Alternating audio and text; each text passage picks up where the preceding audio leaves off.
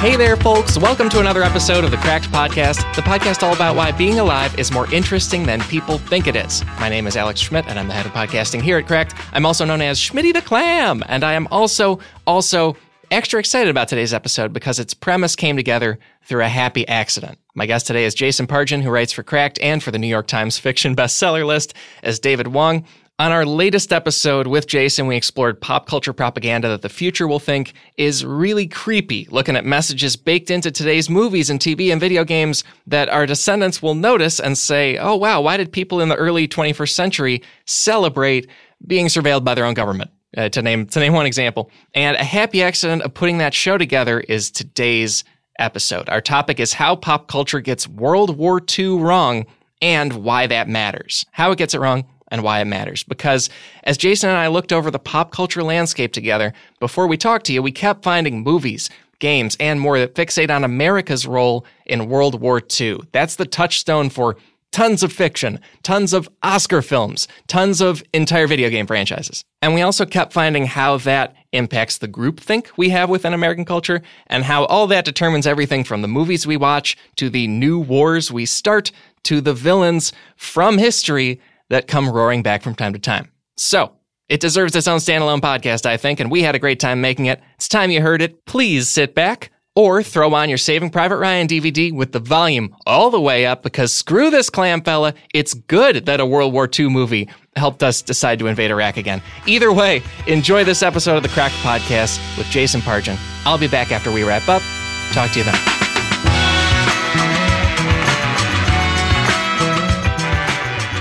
I'm so excited about this episode because this one, like I said in the intro, is sort of born out of prepping another one because we found so many things to get into about World War II, the history of it, the conceptions about it, and why it matters that people have a strange reading on it. Yeah, and just to be clear, this is not about history. There are many other specialist history podcasts that will get into the minutia of these things and trivia.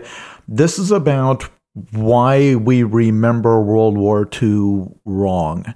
And why we remember Hitler wrong, and why everything we say about Hitler is wrong on a day-to-day basis, and how we got here. Because I feel like this is the perfect and most dramatic example of how information and history and previous events are repackaged with an agenda. And it's particularly amazing example too, because to be super clear up top, Hitler was evil in history. 99.9% of people think he is evil now, and that's all correct. And yet there's all kinds of wrinkles and differences and ways we talk about him that lead people to be incorrect. I feel like it's really fascinating that so many people can be right about the broad stroke and then wrong about other stuff. Yeah, and our argument is that these details actually matter quite a bit, especially if you are trying to draw a parallel to, as we do today, to literally everything that occurs is measured in terms of, is this or is this not Hitler? The reality is, almost no things are exactly Hitler other than Hitler. Yeah, and also I feel like if there are any internet traditions, because it hasn't been around that long, but if there are any internet traditions, one of the few ones is calling things Hitler. Yeah, going at it from a little bit more of like a factual point of view, I am not a World War II scholar or even like an amateur World War II enthusiast. What I know about World War II is what most of the people listening know about World War II. I learned from the very sparse history classes I had in public school, and I don't know that I had much of any in college. And when I say pop culture, I mean, I'm including like documentaries and stuff. I'm not saying this, I'm going off like the Captain America movie. It's like, well, what role did the Red Skull play in the real World War II?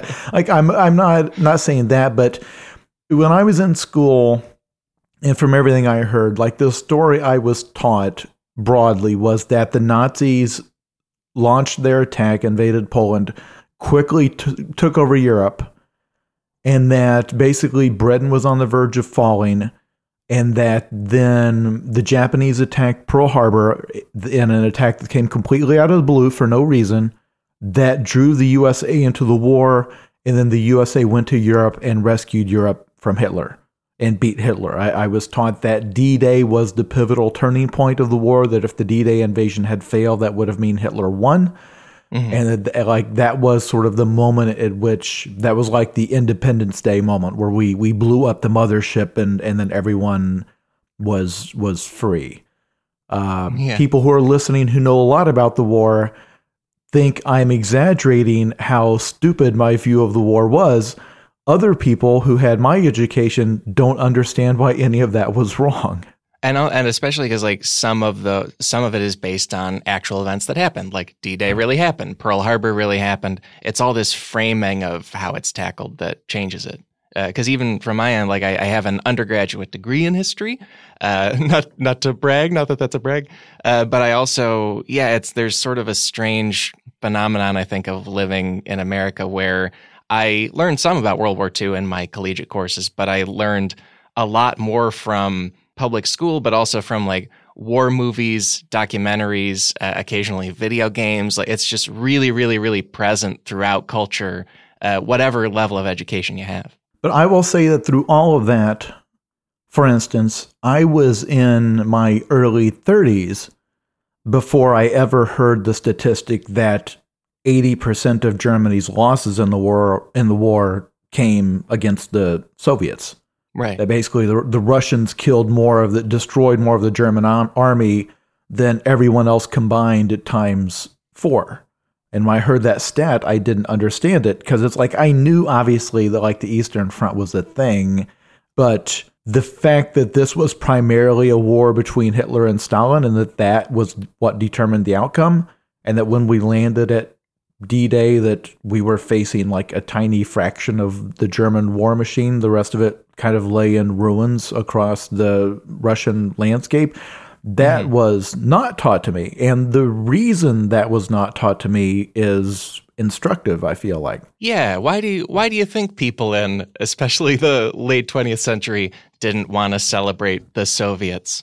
I wonder what the reason could be. And in fact, it is the exact same reason why right now, when we start to have a conversation about, well, really it was Stalin who stopped Hitler, there are a whole bunch of people who recoil because they assume we have an agenda, that we are in fact communists, and that this is our way of rewriting history to make communism look good, that we're going to say, well, the Soviets stopped Hitler, therefore the only thing that will stop the modern Hitler is communism. We need communism now in America.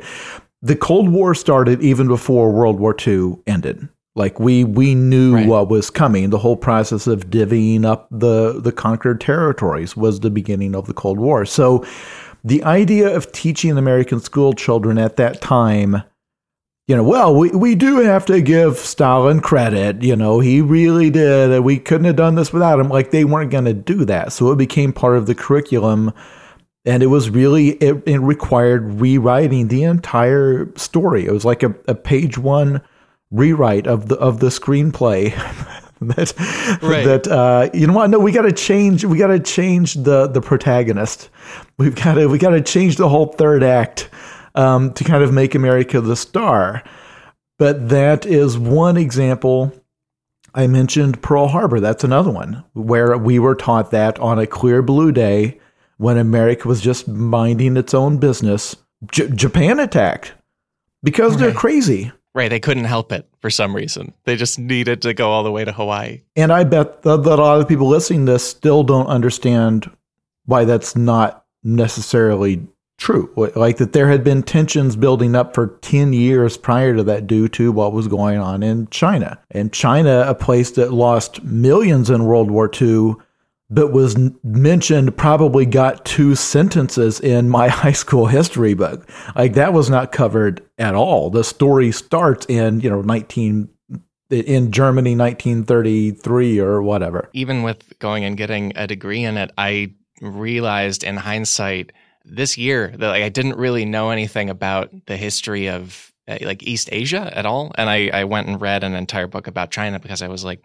this is a pretty old and large country. I should know some things about it.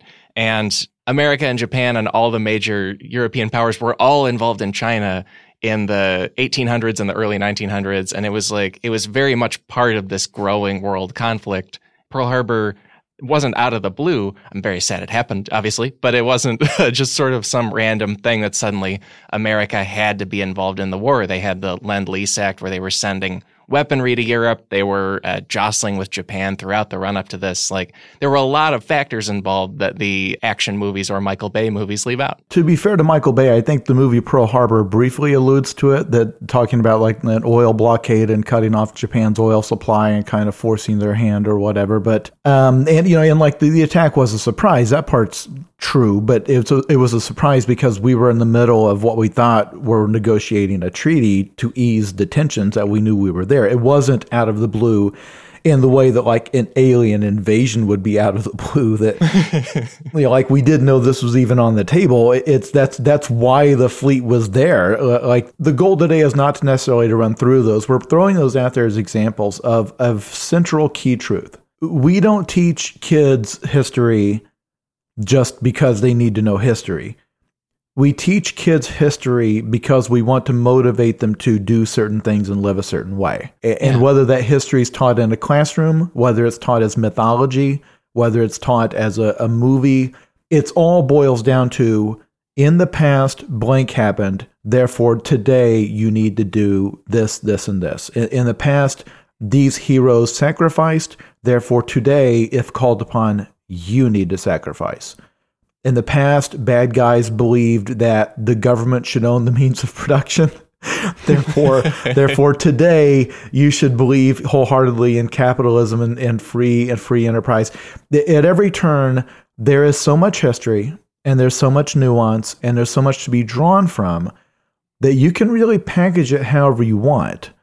And we chose to package World War II in a very specific way in order to influence very specific cultural factors that were going on after the war, up to including today. Absolutely, because even looking at what I would learn when I finally got to college, we'd look at books like The Rise and Fall of the Great Powers, which is by historian Paul Kennedy. And if you look at something like that and just look at the raw numbers of what the sides were producing, you could say, hey, look at these actual numbers where in 1941, the USSR was the main producer of weaponry for the Allied forces. They produced almost as much as Britain and the US put together.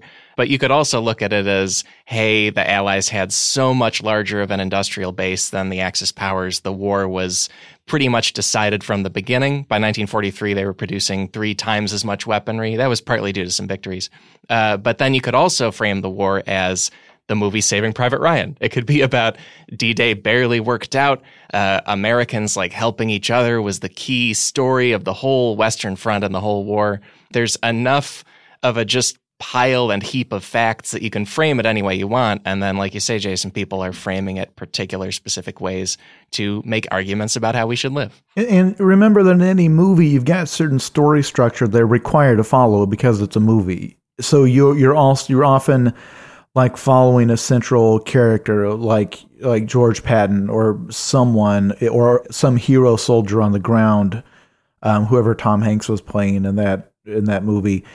Just that alone, where by nature they're the good guy, by nature they're on the side of right, and then you have the arc where they almost lose, and in the end they triumph, and in Saving Private Ryan, there's some village they have to try to defend, and eventually they do, and they seize the bridge or whatever, and that's the little bit of a happy ending they have there.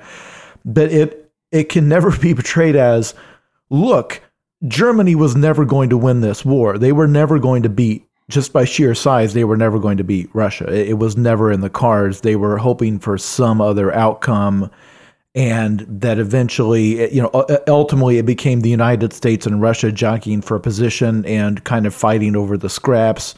And that's where the argument about the use of the atomic bomb in Japan comes in, because some people claim it was almost like an intimidation tactic against Russia, because Russia was going to move in, and they didn't want a case where you had Russia owning half of Japan and half of it being communist, the way you did wind up with Germany, of course.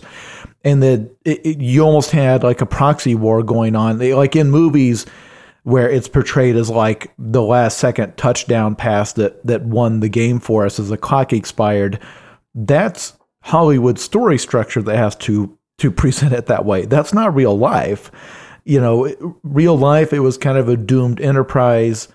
So more relevant to what we're talking about now, when you then rewind and start trying to learn the lessons of Hitler and like how he came to power, how Germany got that way, it's very, very similar. We want to tell it in a very simplistic way that could be easily packaged in a movie as the rise and fall of a villain who was undone by his own hubris or whatever. But real life very rarely conforms. But I would argue that when you're teaching history to kids, we want to package it the same way. It's not just a Hollywood thing. You want to have, here were the heroes, here were the villains, here's how they almost lost. You want to have those twists and turns because you're trying to make it somewhat entertaining. But you wind up making the same mistakes. Yeah, absolutely. Like I was yucking it up a few minutes ago about Michael Bay's Pearl Harbor, which is, I think it strikes me as more of an action-y example automatically just because it's by Michael Bay, who makes movies about robots that turn into cars fighting each other. But even I feel like the most heady, thinky, lauded World War II movies also do this thing we're talking about where all war movies... there's that apocryphal maybe quote from Truffaut where he says that you can't make an anti-war movie because you just end up making war look cool no matter what. But there's also the idea of how any war movie kind of flattens out what happened in the conflict. Growing up, I watched a lot of World War II movies. My grandpa made a point of showing them to us. It was like part of our upbringing and learning about like life and values. That wasn't ever really said explicitly very often, but it was there. And one we watched a lot was Patton, which you mentioned a little bit previously. That came out in 1970. I've seen it, I think, over 10 times. And it's entirely a biopic about this General George Patton who really lived, but it's also almost entirely American. Like it explicitly has a tension where the British keep screwing up and the Americans keep fixing it in the battle. Like the British General Montgomery is a problem throughout the movie. And then also the Russians are only a creepy enemy who Patton keeps saying, like, that's the next war. We have all the troops here. We should just go keep fighting them across Europe. And it's just kind of a Cold War movie, I think, that uses World War II to say how we should fight in when it was made, the 70s. Because ultimately all of those movies are about the era that they're made. They're not about the actual... Even if the filmmakers or the storytellers or whoever is presenting the history, even if they think they're giving like an unbiased account, it's colored by the current era. And regardless of what type of person Patton really was, the way he's presented in that film, there's very much a message of like it took this type of guy to get things done, right? I feel like it kind of lionizes his personality is like a distinctly American. It's the thing that the kind of cult of the badass that Hollywood will always believe in because it makes for a heck of a story. They have a lot of iconography in the film of like there's a scene I mentioned where he explicitly is just telling people the Russians are the next enemy. We need to go and fight them where we are. And he says that while he's like riding a horse in an old Napoleonic kind of barn kind of thing to kind of evoke that he's this old school general that we don't have anymore. There's another part where there's like troop movements happening in Europe and there's a bunch of mud and some kind of mix up. And so he starts just directing tanks like a traffic cop. Like he is in every point of the movie, just like personally, heroically unsticking the gears of the war effort, always fixing it like there's even one part where he has two pearl-handled pistols and stands on the ground shooting at a plane that's strafing them in North Africa. Like that's basically a Yosemite Sam approach to air defense. It's kind of funny thinking about it. And so what year did that movie come out? It was 1970. Okay, so what was going on at that time in terms of foreign policy and wars? We certainly had best president ever, Richard Nixon. I want to say that was right around when China was being opened. We were also coming off of a time when people felt that Harry Truman had lost China to the Soviets, and then maybe Vietnam? Vietnam was happening? Yeah, what's going on? It's a reaction to Vietnam in the way that everything made at the time sort of was, because as time went on, and we remember Vietnam as being a quagmire. We don't remember Korea much at all. But in some ways, it wasn't worse in terms of the number of people lost. It was in some ways worse in terms of accomplishing exactly as little as Vietnam did, and in terms of like us spending tens of thousands of troops' lives to support a regime that had very little motivation to, like, Korea is something no one cared about. Like it didn't have any of those heroic moments. It was in an era when you no longer could sell a war with propaganda like you could during, when you'd have the newsreels that were just open advertising for the war, right? So you had Korea, then you had Vietnam, and as we had all these little unsatisfying engagements, and as mass media kind of came into its own and started bringing home video from the ground, as that happened, we started to long for World War II in a way that was almost like pathological, because we wanted, instead of saying, oh, this is probably what World War II was also like on the ground, with all of the mistakes and the blunders and friendly fire.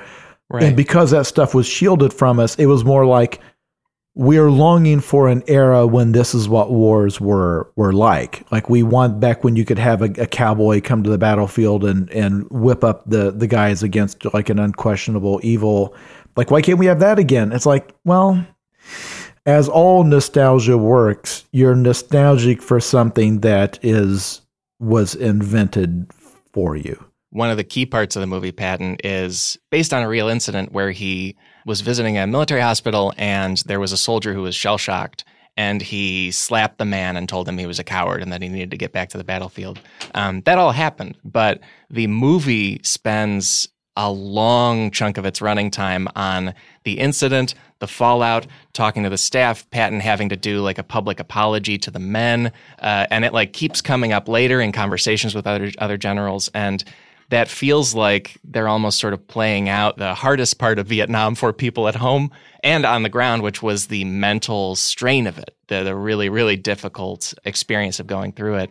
And so they're playing out a World War II version where a general is punished for being too hard on people, but also maybe we want that. Maybe we want to get back to just hitting soldiers instead of treating them. Right, because he still won the war for us and for the world. So really, this is like his personal foibles as a hero, but certainly doesn't question how like the entire system works or anything like that. Because ultimately, Hollywood is very pro-war.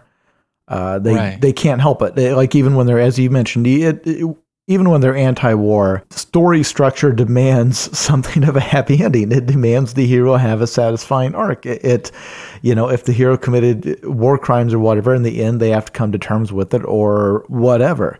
Audiences kind of demand that. But there's also no question that the gap between the history as it occurred versus the history that is convenient to remember colors everything. Everything about who we are, everything about how we talk to each other, not just about how we remember the past, but how we see the present, because we see the present almost entirely in terms of, oh, this is just like when blank happened.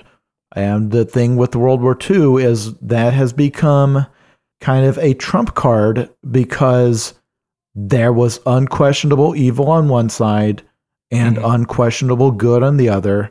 And that story had a beginning, middle, and an end, and the good guys won, and then the war was over, and everyone went home, and there was peace. It is proof that war works. It's proof that everything, Hitler believed was bad, which that's great.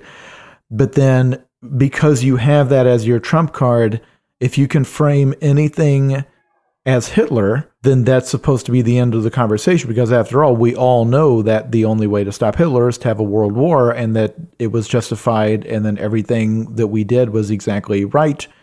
And boiling it down to this almost a cartoon, like it's not even boiling it down to a movie, it's boiling it down to a story that can be told in 30 seconds.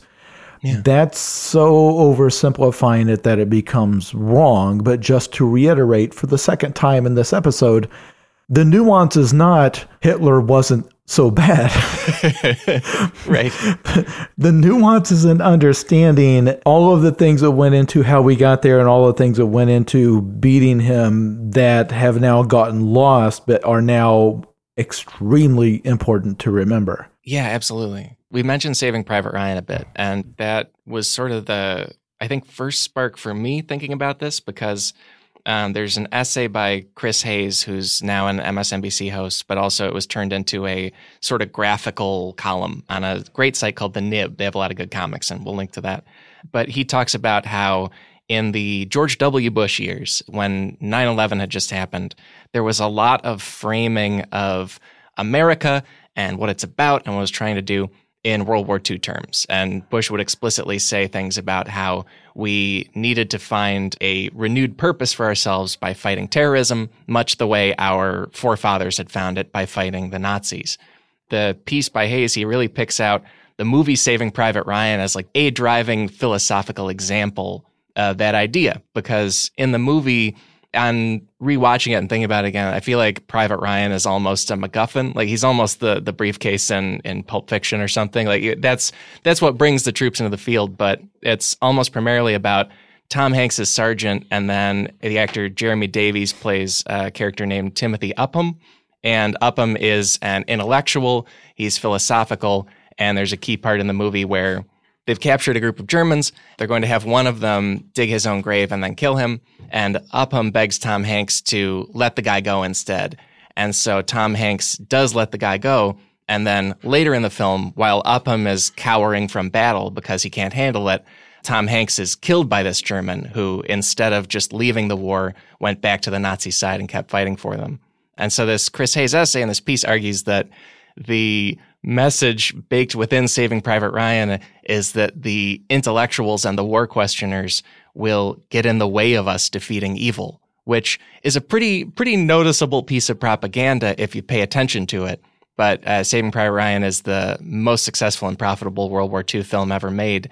And I don't know how many people noticed that as they were watching it in the theater. We are immediately on very shaky ground because Steven Spielberg, when talking about the Holocaust and the Nazis, is coming at it from a different place than I am. There is nothing wrong with any sentiment he has or not wanting to portray, like not wanting to humanize the Nazis or anything like that. Like only a crazy person would say, well, you should have told the Nazis side. Like they probably had their own Private Ryan they were trying to rescue. It's not that. It's that in the name of correctly trying to draw a stark moral lesson, you accidentally frame everything in terms of, look, ultimately, this is a bunch of guys, good guys, supporting each other, trying to stop evil. And that's all that matters, that's like the end of the story. And that at the end, when it finally flashes forward back to present day and the old man, Ryan, is like telling his kids, like, you have to earn this. These people died for you to have this today, and you can't, don't throw it away. Don't waste it. That's a fine message. It's a message that we have been totally immersed in for so long that any effort to understand a little bit more about it, for instance, part of the nuance is not that Hitler wasn't so bad. Part of the nuance is that Hitler had a lot of fans in the United States leading up to the war. And a lot of these people were very powerful industrialists, and they were very wealthy. And to this day, you can do a Cracked article talking about things that Henry Ford said about the Jews, and that lots of prominent Americans said about eugenics, and that in polite society among these country clubs and these people who were millionaires and landowners and business owners could very casually talk about, of course we've got to stop these people from breeding. Of course the future lies in, can we make sure only the good people breed? In the wake of the war, because of once it was discovered what had occurred with the Holocaust, there was a lot of people running for the hills, doing everything they could to distance themselves from the things they had said and written prior to that. And so a lot of the America was pure good, Hitler was pure evil narrative was on purpose, because the eugenics thing did not start with Hitler. The conspiracy theories and such about the international Jew, that did not start with Hitler. We would love to believe that it did, because that way when Hitler put a bullet through his own brain, you could say, see, all that stuff is gone. When he painted the walls with his own brains, all of those ideas went with him. Let's all just move on, shall we? There's certainly nothing in our own soul that we need to purge still in terms of our own opinions about, well, maybe the world has too many of the wrong kind of people and maybe those people should stop having babies. Oh, no. America believes in freedom. Hitler believed in evil. Freedom defeated evil. Now let us all stop talking about it in any terms other than that. Yeah, as I understand it from the historical documentary Wolfenstein, Hitler is the boss level and a robot with a machine gun. So it sounds like everything's fine. Yeah, I think it was his torso mounted in a mech with Gatling guns for arms. Are you hiring? Because every business needs great people and a better way to find them. Something better than posting your job online and just kind of praying for the right people to see it. Use ZipRecruiter. They knew there was a smarter way, so they built a platform that finds the right job candidates for you. ZipRecruiter learns what you're looking for, identifies people with the right experience, and invites them to apply to your job. These invitations have revolutionized how you find your next hire. In fact, 80% of employers who post a job on ZipRecruiter get a quality candidate through the site in just one day, and ZipRecruiter doesn't stop there. They even spotlight the strongest applications you receive, so you never miss a great match. The right candidates are out there. ZipRecruiter is how you find them. Businesses of all sizes trust ZipRecruiter for their hiring needs. Right now, our listeners can try ZipRecruiter for free. That's right, free. Just go to ZipRecruiter.com/cracked. That's ZipRecruiter.com/cracked. ZipRecruiter.com/cracked. ZipRecruiter, the smartest way to hire. Got a question for you folks. How often do you think about your socks? If you're like, Schmitty the Clam used to be, you probably didn't think about them much. I don't know, they go on the feet. They're like a house for it. Hey, I recently discovered socks that changed the way I'll think about socks forever. They're called Bombas. Why don't you have the great experience I'm having? Because Bombas are the most comfortable socks in the history of feet. They're made from premium cotton. They have this crazy arch support webbing, honeycomb kind of thing. I compared it to Iron Man on a previous episode, and it's pretty similar. I didn't know socks could do that. They're just built different and built better. I have some dressy ones that are like cool stripes and some cool patterns. They also have short no-show gym socks that I use to, work out and try to be healthy. And here is the best part, in my opinion, about Bombas. They donate a pair of socks to someone in need every time you buy a pair. And on a pretty big scale, they've donated over 7 million pairs of socks so far because they felt that they could not just build a company, they could also help us make kind of a better world for everybody to live in. So why don't you keep cool, keep comfortable, and keep contributing with the best socks in the history of feet, Bombas. Buy your new socks at bombas.com/cracked today and get 20% off your first purchase. That is BOMBAS.com/cracked for 20% off. Bombas, BOMBAS.com/cracked. In case people don't follow news or Twitter controversies or terrible pundits, explain the David Hogge's Hitler controversy. If you follow, like you say, just very difficult to read and stomach parts of the internet. In the wake of the Parkland shooting in Florida, a lot of the high school students who had that shooting happen to them and their classmates have become anti-gun, and who can blame them? So, and one of the leading activists of that is a student named David Hogge, who is more active on Twitter than some of the other students working for this, but they're all pushing for generally the same thing of some kind of gun control and some kind of thought for how we run our society. And he has been very consistently, by people who are opposed to gun control and these kids, he's been very consistently compared to Hitler online. There's a lot of really poorly photoshopped memes of some real, some fake pictures of him with one arm up to make it look like a Nazi salute. And this is a high school boy. This is a not fully grown person who gets described that way online. What's their justification for that? And or more specifically, when they use that imagery, why is it they know their audience will be receptive to it? I think one thing they say, and it's partly, it's a thing that often comes up in gun control arguments, is that Hitler and other dictators, but mainly Hitler, took people's guns away, and it was part of their means to achieve power.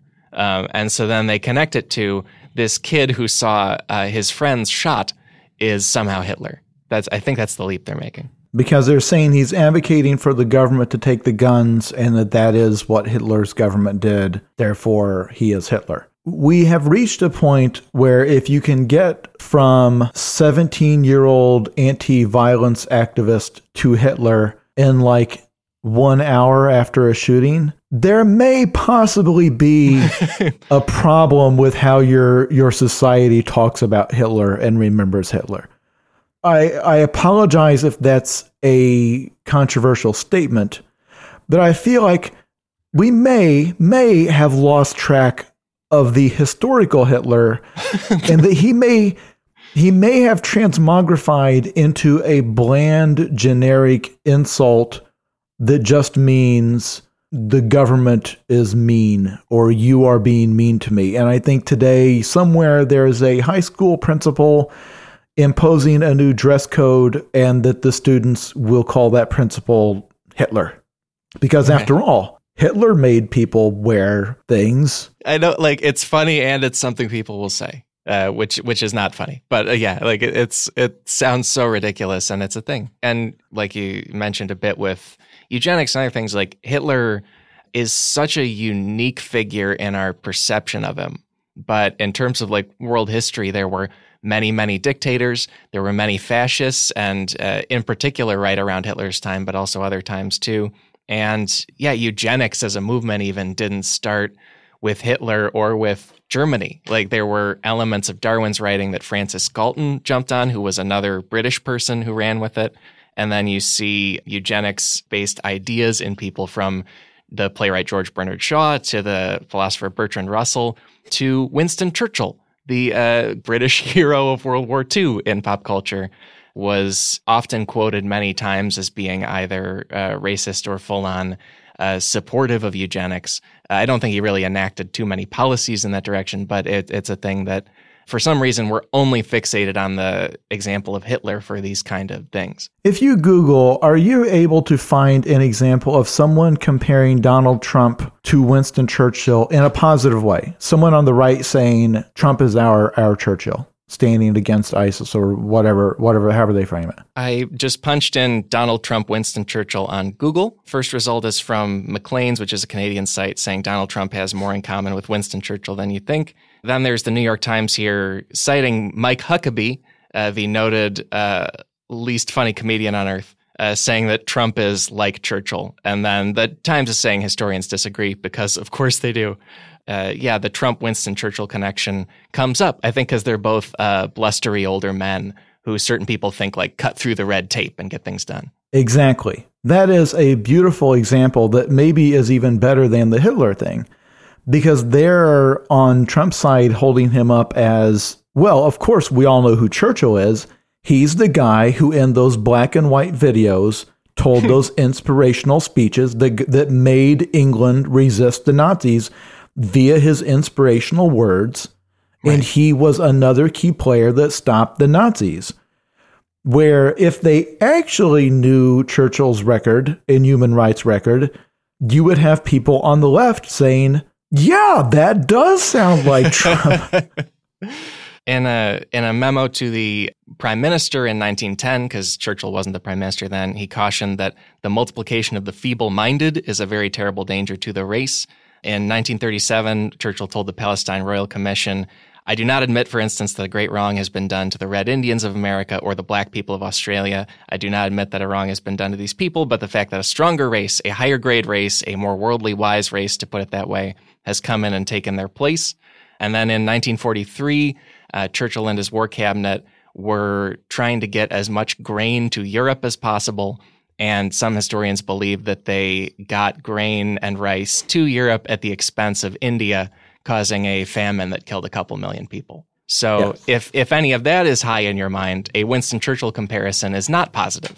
But to, I'd say 99% of Americans, it is the most positive comparison you could basically make to a non-American statesman. Like, he's pretty much number one. Yeah, it is the image of someone standing among the rubble of Nazi bombs and being defiant and inspiring a nation. Again, like Independence Day, it's rallying a nation to stand up in the face of, the ultimate evil.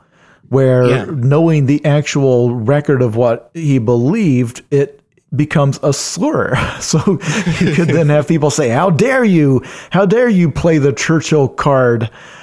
But we have decided that stuff that's all forgiven because, again, of the simplistic way we remember World War II, that it was ultimate good versus ultimate evil. And really, does it matter? Does this other stuff matter?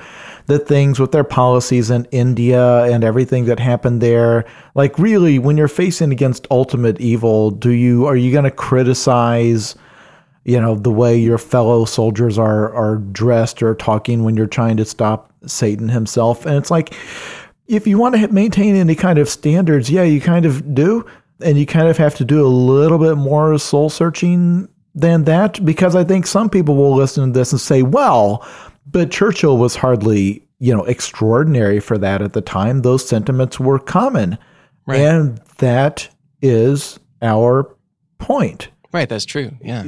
It did not live and die with Hitler. And the thing that is inside of us, the tribalism, all of those things, Hitler didn't invent it.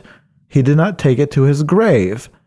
Like, let's say you had a hypothetical politician who was just a very run-of-the-mill populist who is maybe kind of running for selfish reasons, but like almost all modern populists do, they play like the anti-immigrant card and the crime mongering card to whip up votes, because that's an easy way to whip up votes among the working class, is to make them bitter toward immigrants who take their jobs and make them bitter toward criminals who take their property. It is in the populist politician playbook. It is in the corrupt populist politician playbook. Anyone who's looking to get into politics in the name of skimming money or enriching their friends or, currying favor, it is just something they do. If every time you see that, you say, oh, it's Hitler, you will immediately be steering yourself into a weird place, because we do not remember Hitler as a historical figure. We remember Hitler as a word that means evil. It is a name that is no longer useful for explaining to someone a situation or what they should be doing about it. Right. Because like you say, that playbook is used by many of Hitler's contemporaries. It's used by many politicians today. And it's even been used to an extent by leaders that we were aligned with in World War II. Like there's that famous picture it was called the Yalta Conference, of FDR and Churchill and Stalin. And Stalin, like we said, horrible. Really, he is widely believed to have caused the Holodomor, which was a famine in Ukraine that was on purpose, sent people to gulags, had people executed all the time. And we were allied with him and Churchill to win this great war that we want to see with no complexity at all, when there's a lot of gray in the process of accomplishing something that defeating Hitler, as we keep saying, was a good thing. And we're talking about Saving Private Ryan before. Like, I think Steven Spielberg meant well. Was quoted talking about it as saying, the most important thing about this picture is I got to make a movie about a time my dad flourished in. Only when I became older did I begin to understand my dad's generation. I went from resenting the American flag to thanking it. And all of that's very positive, and all of that's like a vibe we need in society. But if we lose track of who Hitler even was, or who the people in the rest of the world at the time were and what they were like, it becomes very difficult to figure out what to do now. Not only that, I would say that it dishonors their memory to make them into simplistic cartoon characters that were just flag-waving heroes, as if every American soldier who was there actually wanted to be there, as if every German soldier wanted to be there. As if everything that was done, every strategic decision was made purely in the name of this will help us stop evil the best, versus having some rather more cynical long-term goals and looking toward, post-war and the political and economic interests of the United States, after the war. There's a lot that goes into that if you truly want to not repeat the mistakes of the past, you have to clearly understand the past. So today, in my bubble, my social media bubble on Twitter, I follow, a lot of comedians, and then politically, it's a lot of very far left people, and then a few like libertarians. And I follow like no social conservatives. I get no like tweets about, that are anti-abortion or anti-gay marriage or anything like that. But I get a lot that are pro-small government. And then I get a lot of people who have the actual hammer and sickle and they figured out how to put it in their username. Oh, man. They figure it triggers the red hats. It triggers the Trumpsters. It's that they're gonna bring back communism. And they have memes that are about bringing back communism, and they mainly say it either because they're like 15 years old or because they know that it makes people angry on the other side. But to me, that's a symbol of genocide they've got there, and that they're using ironically because we're now far enough away from that threat that we can do that. Right. And I think that's the way it kind of works. And I feel like with Hitler, he morphed from real historical figure to propaganda figure to almost a comedic figure. Like he shows up in all sorts of comedies as a wacky, bumbling character, to now, as we mentioned, just a rhetorical device. It's just a word you say at people when you don't like what they're doing. And in my life, in the time I've been paying attention to politics, I've heard we can't have gun control because that's how Hitler, like if the Jews had guns, think of how they could have stopped the Nazis. We could spend the next half hour explaining why that's a bizarre argument to make. But it's same thing from the other side. When anyone talks about immigration or tightening immigration or limiting immigration, it's like, oh, you want a pure white race, just like Hitler. If anyone talks about like population control, even if they talk about it purely from a point of view of like family planning on the right, they will say that's Hitler. Because after all, wasn't what Hitler was doing kind of population control? Hitler they claim, was a famous environmentalist. Right. That's kind of a complicated question, but therefore, like Greenpeace is Hitler, because if you think about it, they feel like humans are ruining the environment and all of the humans dying would be good for the environment. So Greenpeace probably wants another Holocaust. Therefore, Greenpeace is Hitler. I like that we got to two completely different political issues within like 5 seconds, and Hitler still managed to carry through. That's incredible. We could play a game where we literally grab any subject and you can get it to Hitler in about 30 seconds. He's like concept Kevin Bacon. And so on my social media right now, because what happened was Trump came along. Obviously, he's using that populist technique of using minorities as a tool, like a scare tool to get people to the polls. It is a technique I've seen my whole life. Reagan did it. The older Bush did it. In Nixon, earlier his political career, Bill Clinton did it. Like everyone played the tough on crime card, and you can make air quotes around tough on crime. Okay. So when that happened, the media started calling him Hitler. And then there have always been hate groups in the United States. They never went anywhere.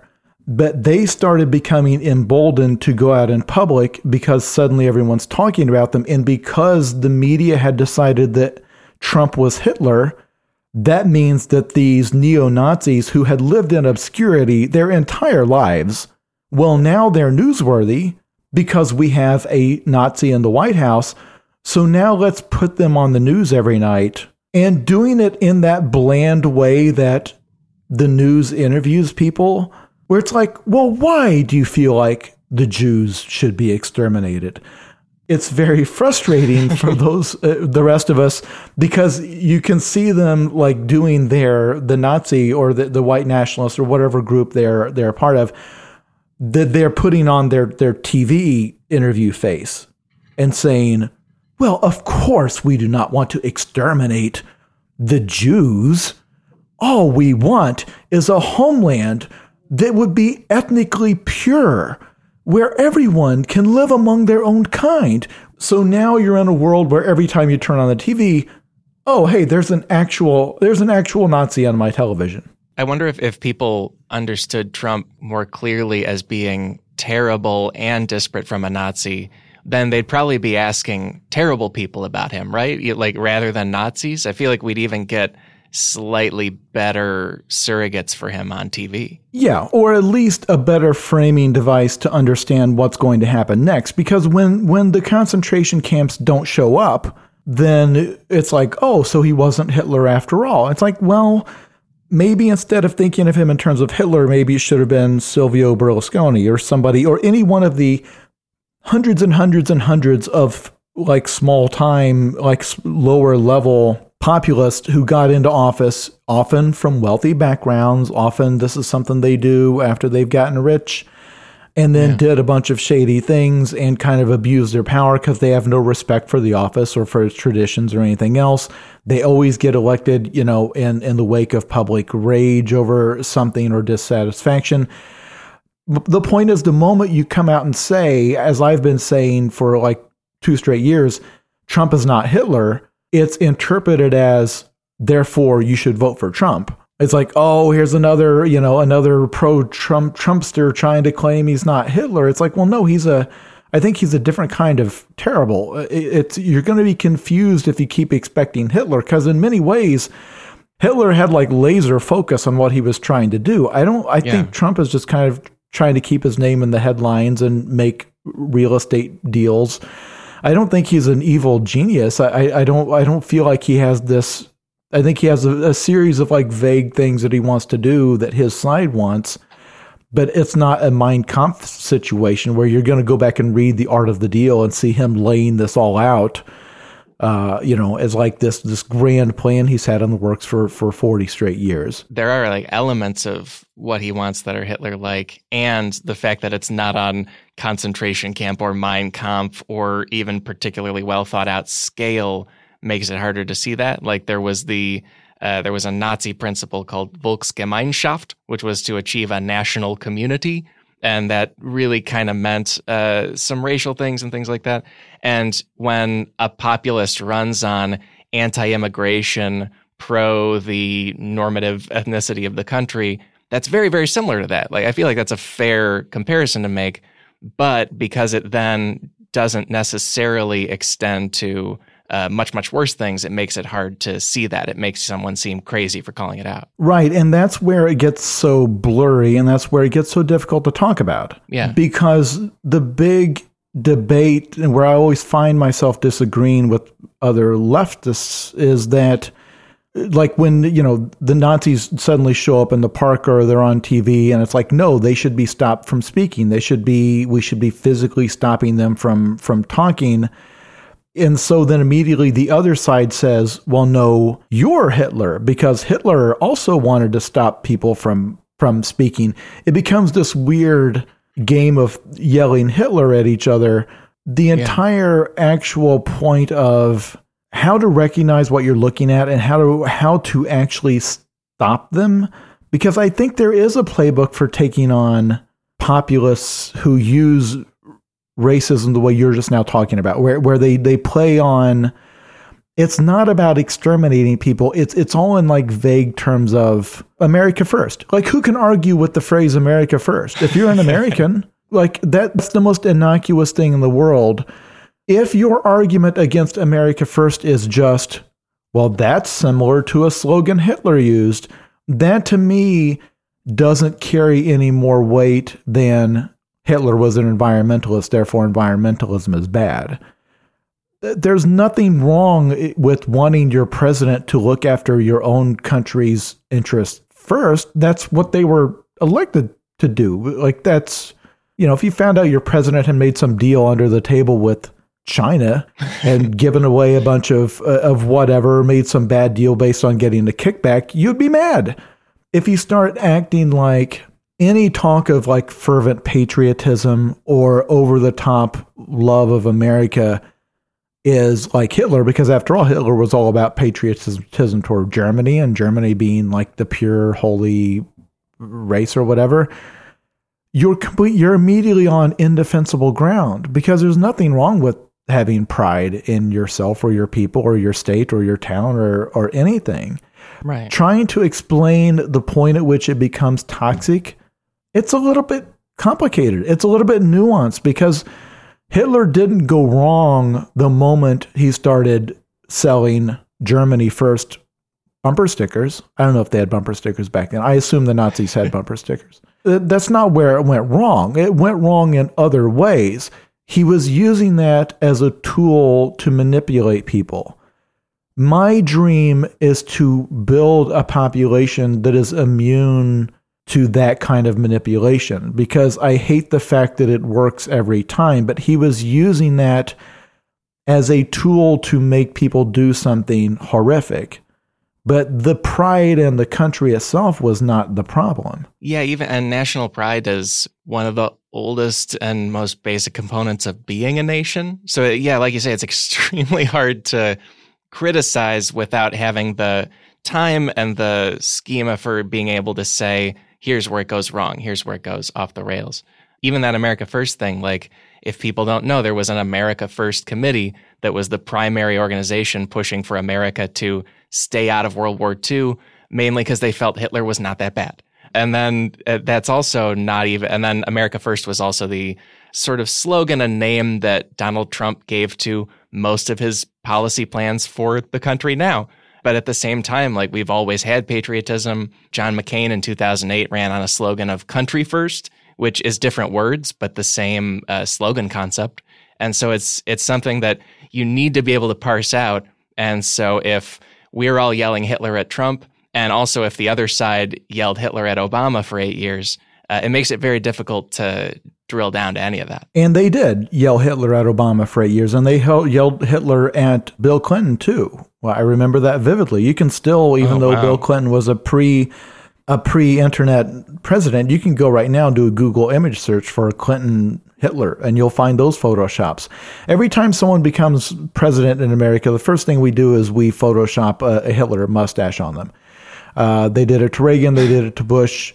And yeah, I remember Bush, yeah. It has reached a point where I believe a lot of people who agree with me politically think that still means something to yell Hitler at somebody. It is my opinion that now, in 2018, it does not. And I think that when these ideas that we can't believe have come back, when you're like, how are there Nazis again? Aren't we done with this? It's like, well, see, we kind of never were. The belief that the wrong type of people are having babies, which was Hitler's position and was also the basis of the wacky Mike Judge movie Idiocracy, which people on my side love to cite as, yes, that's a great example of what's going wrong. It's all of these trailer park rednecks having babies. The wrong people are breeding. They spell it out so explicitly in the first couple minutes of that movie. Like, it's like a documentary with a narrator. That is not going to go away. Fear of immigrants is never going to go away. Children are racist. That is sometimes held up as proof that racism is good. But children do a lot of things that we teach them not to do, like they poop their pants. They have to be taught why doing the thing that feels good in the moment, pooping your pants, is bad long term because you have to clean it up later. When you are a child, it is objectively more difficult to communicate with a kid who doesn't speak your language, or that doesn't laugh at your jokes, or that smells different from you, or that likes different cartoons. Therefore, it is cognitively easier to be around people just like you. It's just easier. They understand what you're saying. They laugh at your jokes. You've all seen the same shows. It is just easier to be around people like yourself. In the short term, that's what feels better, just as pooping your pants feels better in the short term. It feels great. In the long term, you have to be taught by adults who know better that learning to overcome those barriers, that kid who you're having trouble understanding right now may be your best friend. That may be the coolest kid you've ever met. There's just a little bit of a language barrier that can be overcome with some work. The short-term work is worth it. Long-term, it pays off. But each kid has to be taught that again. now that we're in a place in our history where the Nazis are back in the headlines, not for the first time. They were back in the headlines in the 90s too. None of my friends remember this. They think this is the first time since World War II that the Nazis have turned up. It is not. They reemerge every, 20 years, something like that. Kids now can go on YouTube and listen to what we have no ability to stop them from seeing these videos. And they will listen to a very popular internet personality. It may be JonTron, and a lot of these guys just have popular video gaming channels. A lot of them were like popular Gamergate figures that then moved on to white nationalism because there's a big overlap between like anti-feminism and anti-minority stuff. And they will run into this material, and they will run into people who are very cool, who are very funny and charismatic and talk about video games, who will then start calmly explaining, well, black people have a gene that makes them commit crime. And they will start citing all of these statistics about how in Europe is being replaced by immigrants, that there are 4 immigrant babies born for every 1 English baby, and they'll have these scary graphs that shows that Europe is white and that it is slowly turning black. And they will choose those colors on purpose. Right. When that kid goes looking for a counter to that, if your only answer is that's something Hitler would say, you must understand you have used a nonsense phrase that does not have any emotional impact whatsoever.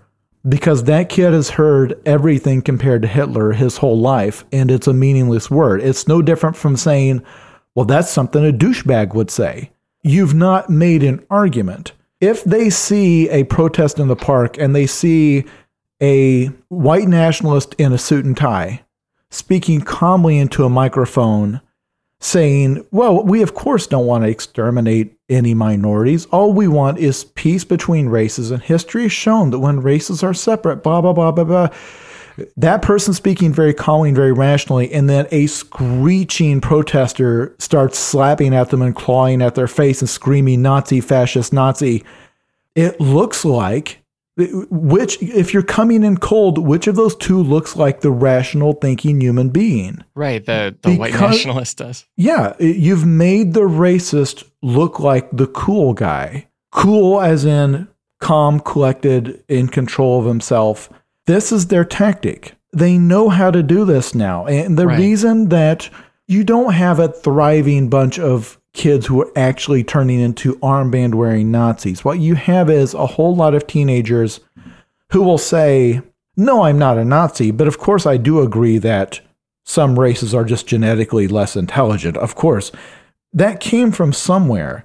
And if you're listening to this, if you don't know how to counter that with an argument, like if you don't actually know what the research is in terms of race and IQ and all that, and we'll get into that a little bit in a moment, but yes, if your only response is that's Nazi stuff, and tell me which YouTuber told you that, and I'll make sure their channel gets taken down, I promise you are not winning the war there. You're putting yourself on the side of censorship. You're putting yourself on the side of let's silence people who have ugly ideas, because the other side, they're positioning themselves as the victims. They're saying that the white race is the most oppressed race in the world right now, that there is nothing worse than being a white male in America. They call it white genocide. And they say that the whites that it is a slow genocide, because they've got this map showing that America used to be entirely white, and now there's all these brown people. Like they have a pile of bad data that sounds good to a kid who doesn't know any better, and they don't. Right. When we talk about these white nationalists having like a robust YouTube presence or looking good at a protest, we're not like complimenting them. We are warning you, the listener, that they have some pretty solid strategies worked out to do a bad thing. Like they've even weaponized fashion. There's a Washington Post article we'll link to by Robin Given, which is in particular about the Charlottesville demonstration, when people I follow on Twitter were like mocking the white nationalists there for having torches from Home Depot and stuff. But all these white nationalists are on purpose wearing very nice suits or very put together polos and very sharp, good looking hair as much as they possibly can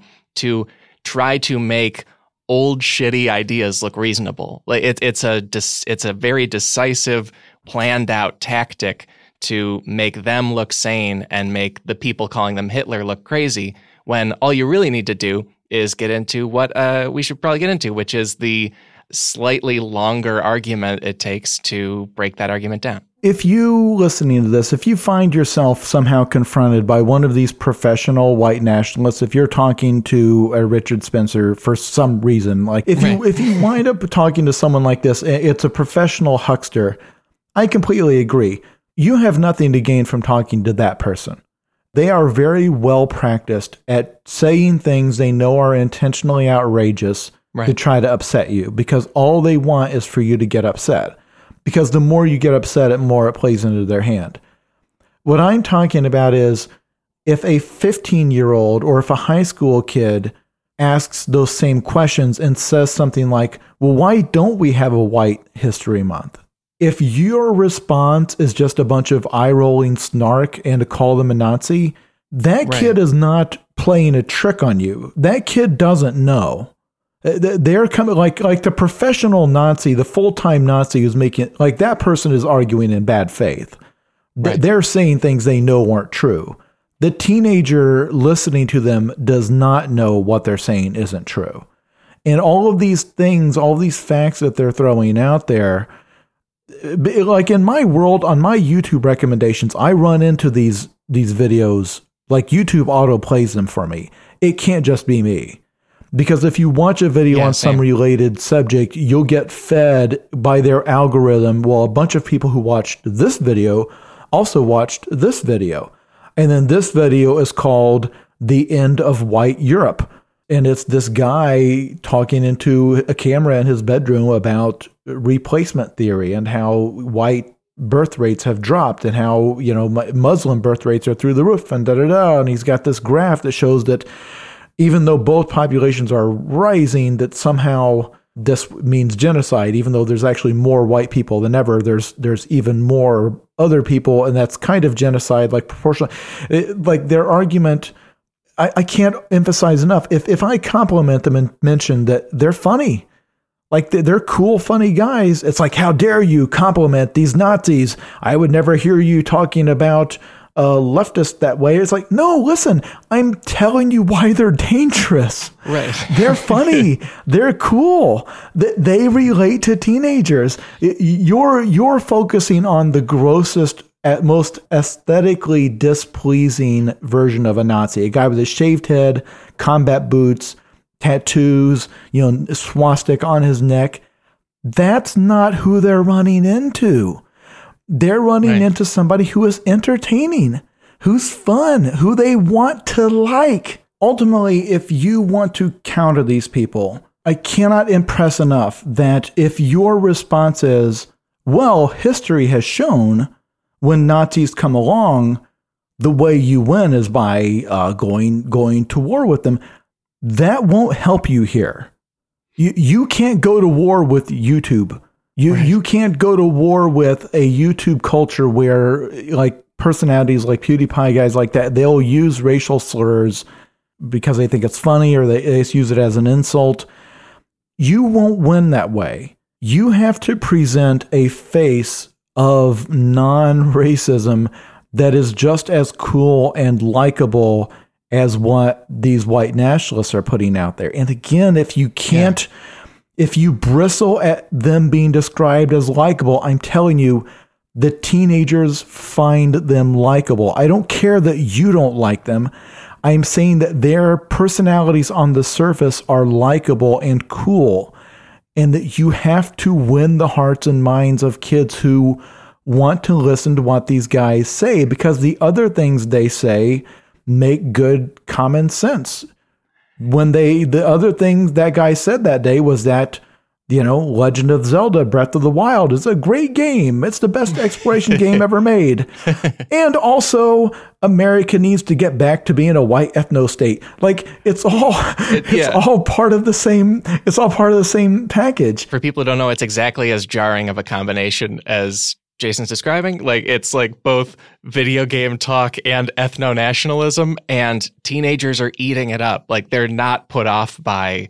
It's like, and PewDiePie is a great example of these folks, because like they are very, very, very popular. Like PewDiePie became the world's most popular video game streaming person, which is hard to do. It would be like if the most popular comedian in the world was into this stuff, or like if Michael Jordan in the 90s was also into this stuff, like that much reach, that much ability to connect with the youth. Yeah, he was at one point the most famous celebrity among people ages 13 to 18 in any format. Yeah, of any Not kind. the most popular streamer, the most popular among movie stars, rappers, entertainers, athletes, didn't matter. And again, he could sue us for calling him a Nazi. It's not that. His issue was he uses that stuff as a joke. He uses racial slurs as a joke or as an insult. Yeah. He uses like Nazi imagery as like a goofy kind of lighthearted thing, and then kind of acts like he doesn't know why it's wrong. Then you have personalities like JonTron, who just openly would just spent like 2 hours on a stream explaining why we must preserve the white race, and why that he himself just saw a YouTube video. He's not educated in this. That messaging is getting out there, and our method of fighting it is awful. I've not seen, for the most part, our whole thing is we need to get these people fired. We need to get them cut off from their streams. We need to kill their sponsorship deals. And look, if I'm a sponsor, no, I don't want a neo-Nazi reading my ads. I fully support any company's ability to not want, a white nationalist, doing live reads on their products. But at the same time, if you actually think you stopped the spread of white nationalism with your boycott, you're misunderstanding the issue. There's no gatekeepers on this stuff. So we have to, everything you keep saying to me, or that I keep hearing on social media about, well, look what happened when we tried to debate Hitler. It's like, this is not that. This is a different situation. The method by which information travels is different, and the landscape is completely different. The things that got Hitler to power, it was a completely different set of circumstances. And it's, where there's one Hitler, there have been 10,000 run-of-the-mill populists, that run on like immigration fear, things like that. And for every one of those, there have been 10,000 regular people who are otherwise nice people, but also think that, well, we all secretly know that white people are a little bit more well-behaved, a little bit smarter. It's just, I got nothing against anybody. I got friends that are black, but I'm just saying, that stuff is very common, and those people are not all Hitler. And you have to stop viewing them through the lens of Hitler and start viewing them through the lens of somebody who heard, why can't we have white pride? If you have black pride, and if Jews are encouraged to be proud of their heritage, why can't whites have that? It takes some explaining. Like that, what they're asking is actually, the answer is not actually obvious. Because as far as that messaging, because like you say, there are no gatekeepers preventing them from hearing these video game streamers and some Prager University people and things giving them one message. What we can tell them in a fun way to counter that, because it is doable. There's a few things you can do. One is saying that race is an idea. It's not actually a fact of who people are, making them different. And so there's also no real white culture. That's kind of a made up thing.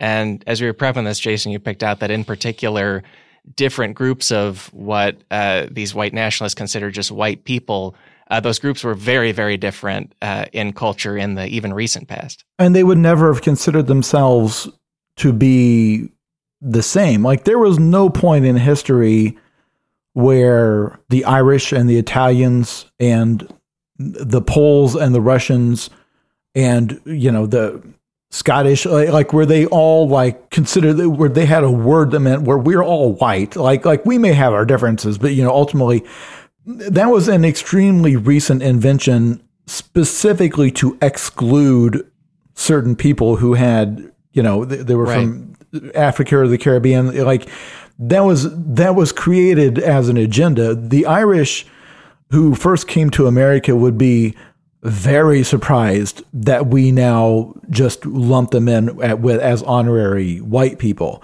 The Italians who came here and then faced like the anti-Catholic backlash would be very surprised that today they just walk around and then everyone's just going arm in arm with them as, yes, we're all whites united in preserving whiteness. It's like you tried really hard to expel us from your country. Like you called us a cancer when we showed up. And the only thing that separates the difference between us and the Latinos who showed up is that we're pale. We have a little bit more pale skin. Like all of your theories about how, there's a white gene that just makes us better at making money. It's certainly not anything structural in the system. It's something in the same gene that makes us white also makes us good at, selling insurance and playing golf. It's like, well, okay, are the Russians part of that? Are they? Because they're just as white as you are. The idea falls apart with just a very cursory understanding of history and how and what we used to consider different to be other races and what we used to consider to be minorities and why. The fact that it's so artificial and that it was done with an agenda is important to know. Very few people know that. Like very, very few people. I certainly was not taught that in school. Yeah, and like you say, it's not just that like society changed its mind. Like it was nefarious. It was we're going to exclude certain people versus other people, and it even moved with politics. Like there were a lot of people doing the very bad thing of immediately after 9/11 treating Muslim Americans like some kind of sleeper cell. The same thing happened in 2 world wars with German Americans, but now they get treated as some kind of white normative thing. There's all kinds of decision-making and generally cruel decision-making going into what has now become something that white nationalist video gamers think is some kind of race that's always been a thing. Or the fact that when Kennedy was running for president, the idea of having a Catholic president was the way they would talk about a Muslim president now. But it's kind of, well, yeah, but won't he really be loyal to the Pope first?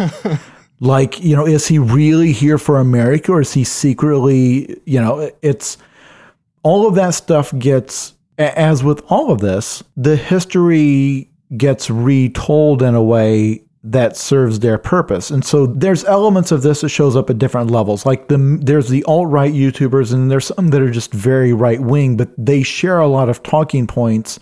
So to point at a Ben Shapiro or Tommy Lahren and say they're Nazis, that just muddies the waters because they're taking certain talking points that, yes, are in common with white nationalists. Yeah. But they're also things that literally half of America believes. Yeah, like Ben Shapiro thinks Muslim people are more violent than other people. But if you call him a Nazi, it's confusing. It makes it hard to pick that out. Right, because that's not the end of the discussion. I think we wish calling him a Nazi just made his mouth close up and then he can't talk anymore after that. And I think that's the issue is that the idea is because Nazis are pure evil, because Hitler was pure evil, and we've all agreed that Hitler was pure evil, surely tagging him as a Nazi ends the discussion. And the open frustration I've heard from people on the other side, it's like, do we really have to explain why Hitler was wrong in 2018? It's like,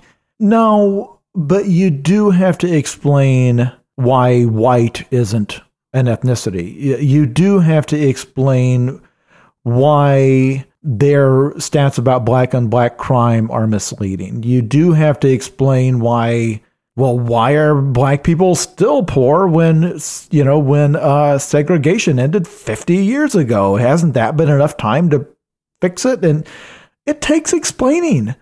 You've got to get into, like housing, redlining, and things like how even though, they were technically allowed to go to white schools, the school systems in some cities are as segregated as they were before. We just found another way to do it. They all live in the same neighborhoods. Those schools are objectively worse. They have less money coming in because they base it on local taxes and property taxes. Therefore, they're poorer. Therefore, it's worse facilities. The teachers are being paid less, so they get less experienced teachers. There's all of these things that still persist that it takes explaining. Yeah, you have to explain why racism is wrong. Because to a white teenager, to be told that you're special and that you should be proud just because you were born with pale skin is great. That's like Harry Potter hearing that he's a wizard. It's like, yeah, that's right. I am better than these brown people. I'm not out there burning down a gas station in a riot. I'm sitting here at home peacefully. Therefore, I am the superior race because I'm not. It's like, no, you have to take that kid aside and you've got to do the hard work of explaining why those people are rioting, explaining the conditions that led to the riot, explain that you have to condemn the conditions that led to the riot as vigorously as you condemn the riot. You can't just yell at him or try to shame him out of those ideas or those opinions because that doesn't work. If you have an opinion, whatever opinion it is, if my only response is, well, only a jackass has that opinion, that may make you stop bringing it up around me because you don't want to make me mad and I make it awkward. It doesn't change your opinion. If you liked The Last Jedi movie, and I say, well, only morons like that movie, that doesn't make you stop liking the movie. You may feel shame over liking it. You may never bring that movie up around me because I get weird when you do, but it doesn't make your opinion, okay, you're right. Only morons like that movie. Therefore, I now don't like that movie.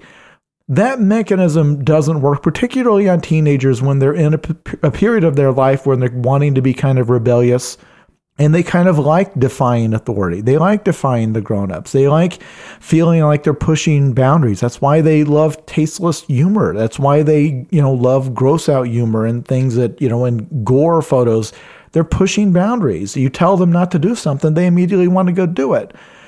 And we too often put ourselves on the side of simply scolding them in the name of, well, this is just Hitler stuff and we can't repeat what Hitler did. That history has been so completely sanitized and muddied and blurred, it's no longer useful for that.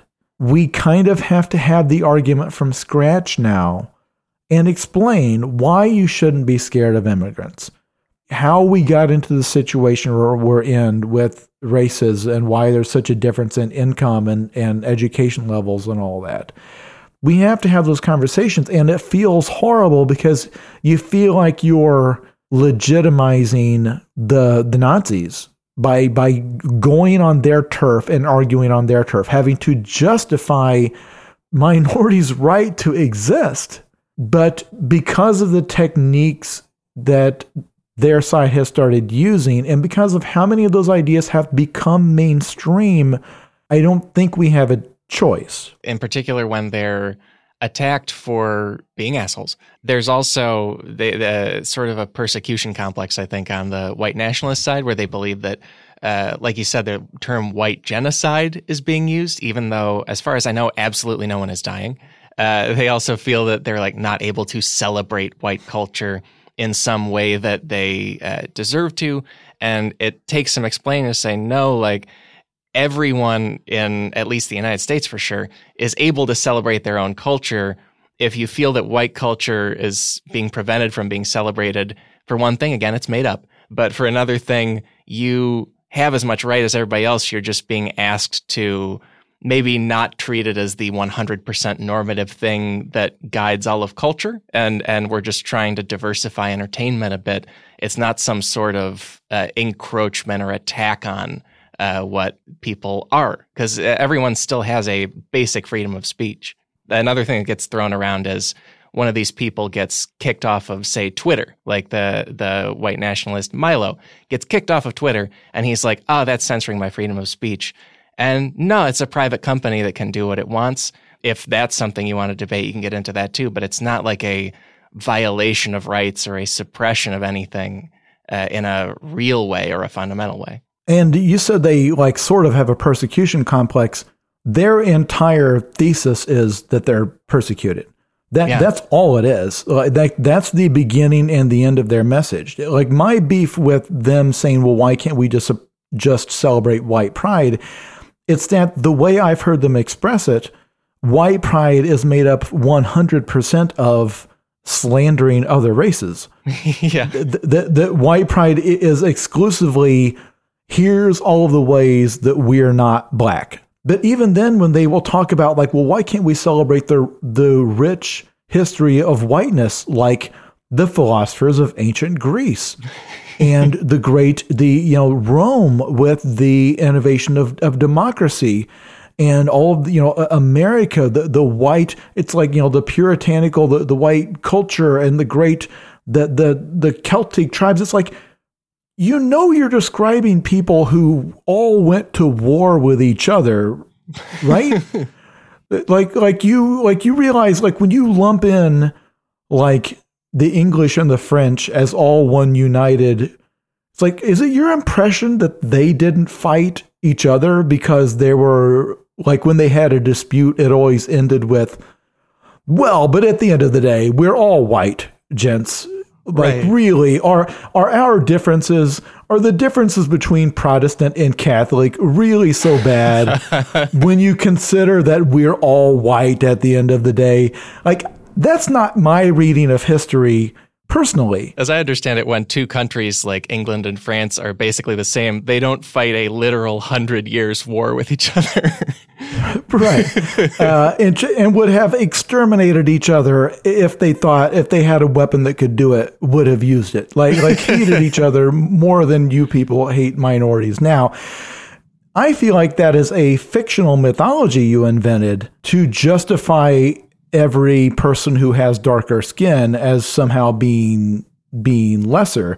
Right. And to take an incredibly ugly history of colonialism and trying to act like this was just God granting the blessed race the lands that belonged to him.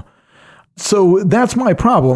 Like, if you're saying, well, why can't we just be proud of being white? Outside of that context, I don't know what that means. If you're talking about we should be proud of like democracy and George Washington and Abraham Lincoln or whatever, it's like, well, yeah, but I'm not proud of them because they're white. I'm proud because they were Americans and believed in freedom and that sort of thing. Like, there's a lot of ideas you can stand under that have nothing to do with their whiteness. If you're looking at all of these great scientists or whatever, and ultimately your conclusion is, it's their whiteness we should celebrate and not their brilliance, especially when those scientists were working side by side with Jews or Indians or with anyone else. Right, like a global scientific community. Yeah. Any of them would have turned their noses up at the chance to work with, whoever, like some brilliant scientist in China. It's like, well, no, I'm doing this for under the banner of whitehood. Like, I think that's something you invented that's a fiction that is based on hatred. And their whole persecution complex is like, well, the moment you celebrate whiteness, they call it a hate crime or they call it hate. And it's like, okay, but see, I've heard the way you guys talk to each other when you're not on a camera or when you're not on some polite debate show. And I've seen that all you do is trade like racist jokes and racist memes with each other and like video clips of black people shooting each other in a riot or something. And like, it's all very glib and it's all 100% pointed outward.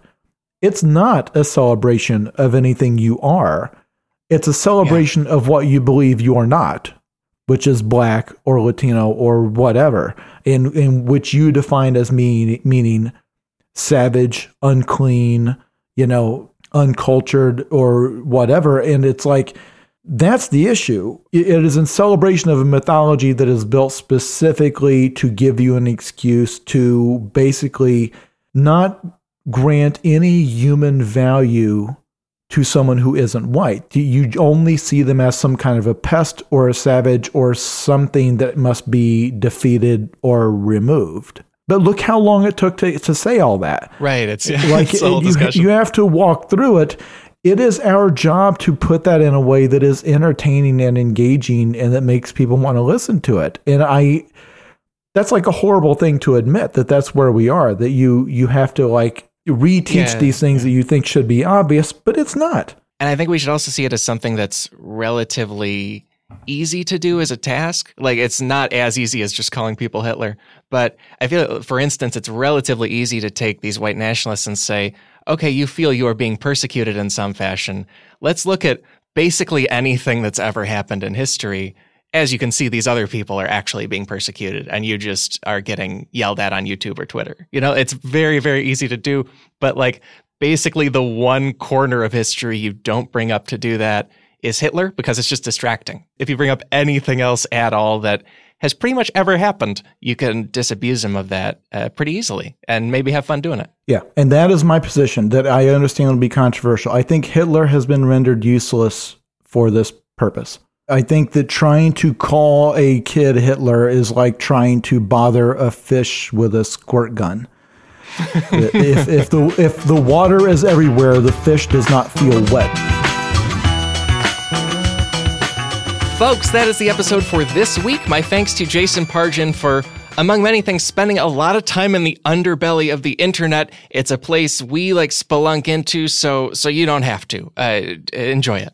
And hey, why don't you spelunk into our much, much, much more enjoyable Footnotes, where we'll have all kinds of history and culture and just facts from this episode. I know we had a lot of things about Winston Churchill or modern day politics or the alt-right online that might have surprised you, and you can check out Footnotes about it there. Also linking in particular one piece from the Los Angeles Review of Books that came out in 2016 that I think is just amazing in terms of digging into what we're talking about. The piece is called The Supermanagerial Reich, and it's about the political and economic systems that made things run day to day in Nazi Germany. Because we think about the major battles that were happening or the terrible leaders and the things they were doing. We don't think about how society worked day to day for people like that, and also the social structures that led to the Nazis taking power. Did you know one thing that helped them take power was a major, major increase in income inequality that was accepted by Germany's traditional conservatives and their technocrats? But again, if you run around society just calling people Hitler, that's much, much, much less effective than reading an article like this, taking in what's there, and being thoughtful with them, because you can get through to regular people and help them understand what's going on. What else is going on in the world? Well, happy news. The Crack Podcast is live at UCB Sunset on Saturday, June 9th, with a show all about amazing actors who were not acting. Tickets just went on sale at sunset.ucbtheater.com. They're going fast, so get one before they're gone. Also, this is kind of a fun thing. If you're coming to the UCB Sunset Theater on June 9th, I have a fun thing of my own happening beforehand across the building at the Inner Sanctum stage. I wrote a TV pilot script. If you don't know the biz, a pilot, it's kind of the first episode of a TV series. It templates the whole thing. And the script I wrote got accepted to a series they do there called Let's Table This, where we'll read the script. I'm really excited to share it with people. And if you show up in person to hang out, you get to hear it, which I think is just fun. Totally up to you. It's at 5:30 p.m. that same day, Saturday, June 9th. You can make it like a double header of me, which would be very kind of you. Either way, that live podcast is going to be great, and we're really excited about it. Also want to send a thank you to fellow Earwolf show Fake the Nation. Negin Farsad hosts just like this amazing political roundtable every week, and she was in LA recently and had me on as a guest. It was very, very fun, along with friend of the show from our baseball episode, Rhea Butcher. You can hear that on the Fake the Nation feed, and please check that show out. They do really, really great work of having fun and being informative with just all the dumpster fire going on all the time. And as far as this episode goes, our theme music is Chicago Falcon by the Budos Band. Our episode was engineered by Sam Kiefer and edited by Chris Souza. If you love this episode, that is great. And if you hated it, let me know about it on social media. That's right, social media. a place where, I don't know if you've noticed, but you can really thread a lot of interesting thoughts on Twitter. You don't need to just do the 6 characters of the word Hitler. You can actually say quite a bit, send a lot of links. You get it. You use the service. You can find my Twitter account on there at Alex Schmitty, my name with a Y on the end. And I'm also on the wider internet at my website, alexschmitty.com. Same spelling, whole new cavalcade of stuff. And I'm happy to say we will be back next week with more Cracked Podcast. So how about that? Talk to you then.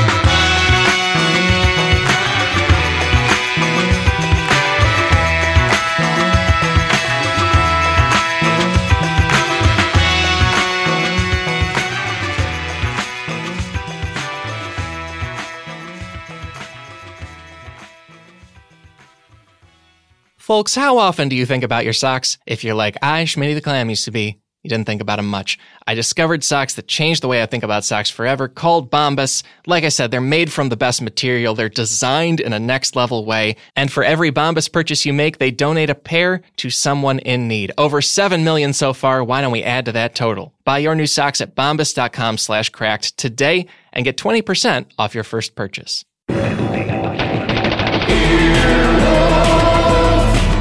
This has been an Earwolf production, executive produced by Scott Aukerman, Chris Bannon, and Colin Anderson. For more information and content, visit earwolf.com.